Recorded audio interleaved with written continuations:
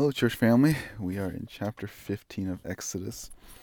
This is really a good break between leaving Egypt, crossing Red Sea, and this is really like a new beginning for the Israelites. In the last chapter, they went through the Red Sea, a very miraculous event that did not happen in a matter of minutes. Just think about the logistics of 2 million people moving from one side of the Red Sea to the other. It was an event that took all night for the water to part and then for the Israelites to cross over, as the Lord protected the Israelites from the Egyptians as they're coming from behind. And at this point of the chapter, they're rejoicing, they're singing. In fact, um, I would argue that this is really the first song or first song that's written in the Bible, but also the first written thing in the scriptures. It must have been that when all of this happened, they wrote this down right away. And the reason why I say that because in chapter 15, verse 1, it says this: Then Moses and the sons of Israel sang the song to Yahweh and said, I will sing to Yahweh, for he is highly exalted, and the horse and the rider he has hurled into the sea.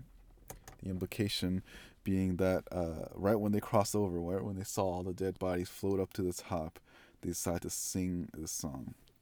And there's something about a song that helps us remember things about the Lord. And in chapter 15, it starts out that way. They start singing the song, and the majority of this chapter really is about recounting God's faithfulness and His attributes.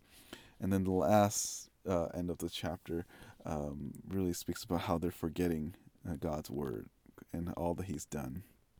So, for our study this week, what my hope is that we're more in the first category, people that remember the Lord, remembering who He is and all the things He's done, and as opposed to the second aspect. And we can also learn from the failures of those in the past.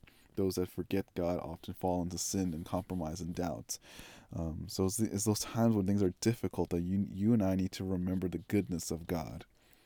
And that's just going to be the struggle in the Christian life. We're always going to struggle between remembering God's faithfulness and forgetting God's faithfulness. And then we go back in these cycles over and over again. It's just part of the Christian life, and we wrestle with our sinful flesh. We go back and forth between remembering and forgetting. My hope in this study is that you will remember during those hard times, that you remember the goodness and the power and the might of our Lord.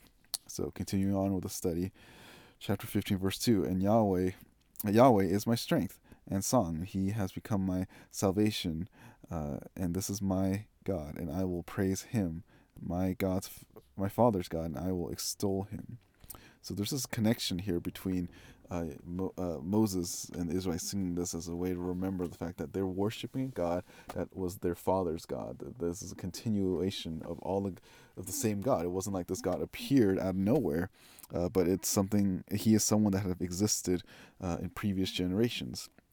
In fact, just briefly looking back at verse 1, you'll see that when the song that begins with "I will sing," this is actually it could be translated I must sing. I must sing to Yahweh, because He wants to show God's power over all of the other gods. He wants to show that He's supreme. In fact, just a reference for yourself if you need, just know that a lot of time when these songs are written, they're always devoted with the covenant name of God. Yes, the name God will show up here multiple times, but generally when they want to identify specifically who the God, the God of Israel is, they will say Yahweh. Verse 3, uh, Yahweh is a warrior. Yahweh is His name.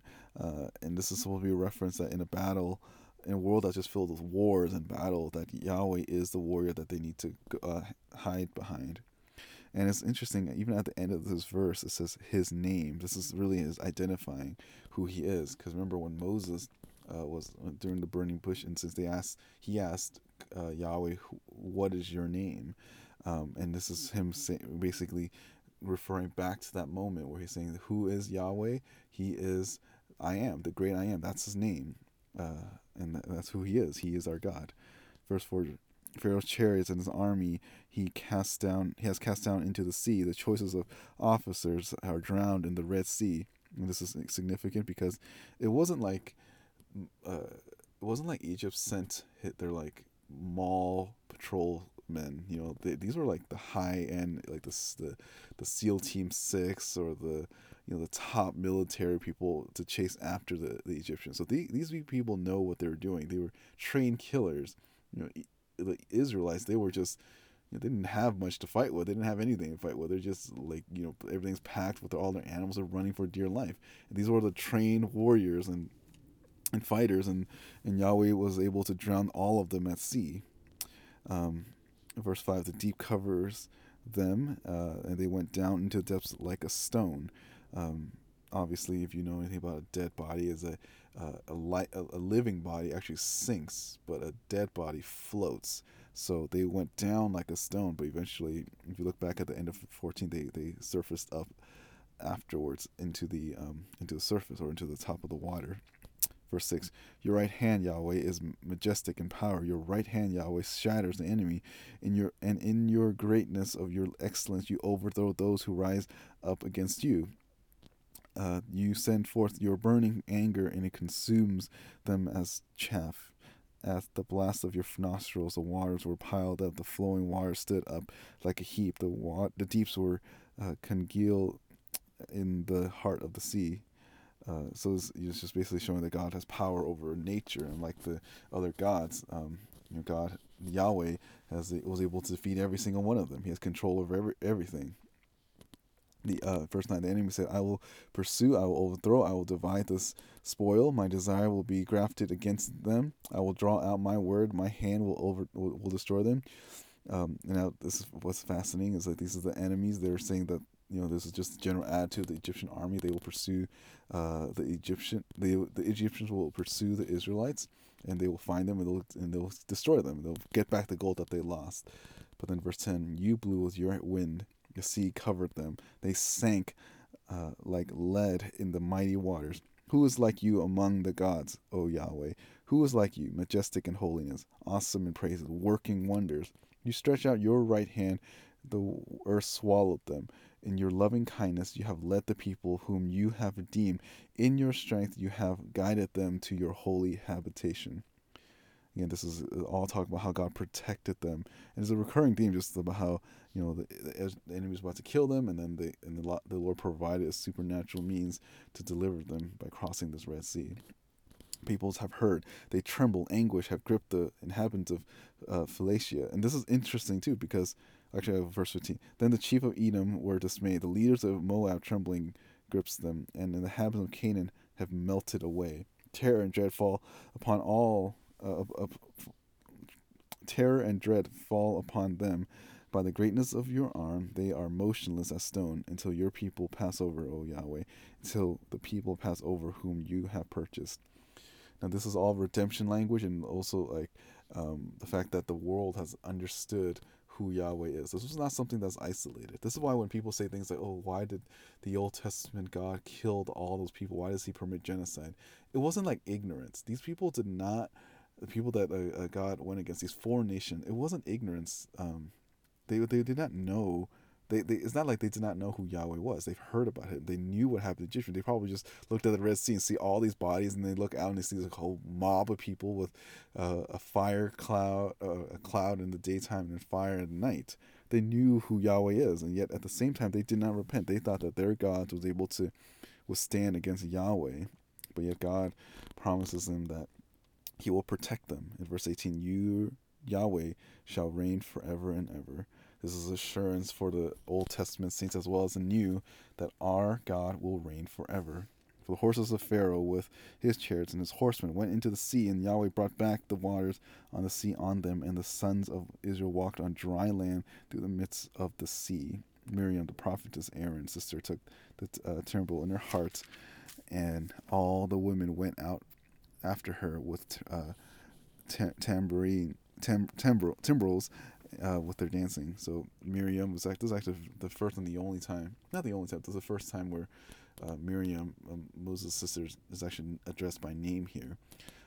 She's a prophetess. The Lord used her in a very unique way to be like almost like a worship leader, to declare the goodness of God and faithfulness of God's work. Verse 21, Miriam answered them, sing to Yahweh, for He is highly exalted. The horse and his rider he has hurled into the sea. Again, this doesn't make sense to us because we don't really care about horses so much. We adore them and like them. We also, this equivalent now would be like, oh, he threw away the tanks and sank the submarines and took down the fighter jets and just taking out all the nuclear weapons. That's like the equivalent of what it was like back then. But then this is after the song of singing about how the Lord delivered them from water. At the end of verse 22 to 27, we see that they are afraid of not having water. Verse 22, then Moses led Israel from the Red Sea, and they went out into the wilderness of Shur, and they went 3 days into the wilderness and found no water. Again, this is actually, it's understandable, right? Like 3 days without water, they're probably really scared.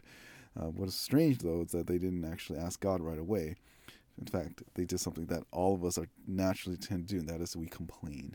When they came to Marah, they could not drink the water of Marah, for they were bitter. Therefore, it was named Marah. And this name should be familiar because it's in Ruth, the book of Ruth. When from Naomi, when she lost all her family, she called herself Marah, which means bitter. Verse 24. So people grumbled at Moses, saying, "What shall we drink?" Then he cried out to Yahweh, and Yahweh showed him a tree, and he threw it into the water, and the waters became sweet. There he made for them a statute and regulation, and there he tested them. And he said, "If you will give ear, or if you will give earnest heed to the voice of Yahweh your God, and do what is right in his sight, and give ear to his commandments, and keep all his statutes, I will put none of the diseases on you which I have put on the Egyptians, nor I, Yahweh, for I, Yahweh, am your healer." Then they came to Elim, where there were 12 springs of water and 70 date palms, and they camped there beside the waters. Again, it's because the cycle of forgetting and remembering and forgetting and remembering, just the beginning. But I do hope that as we look through the study, and actually even for this next several weeks, as we go through each of the things that the Lord provides and how they all complained, I want us to look in our own hearts and see where we fall short. And that we need to remember God's goodness in light of things that are difficult, so that when those difficult times we don't grumble, but we cherish, that we use and recall the things that God has done in our life, so we can continue to endure and trust in Him. I look forward to these studies in these several weeks as we study and look at God's faithfulness in light of our own fallenness. Take care. Hope this is helpful, and have a blessed week.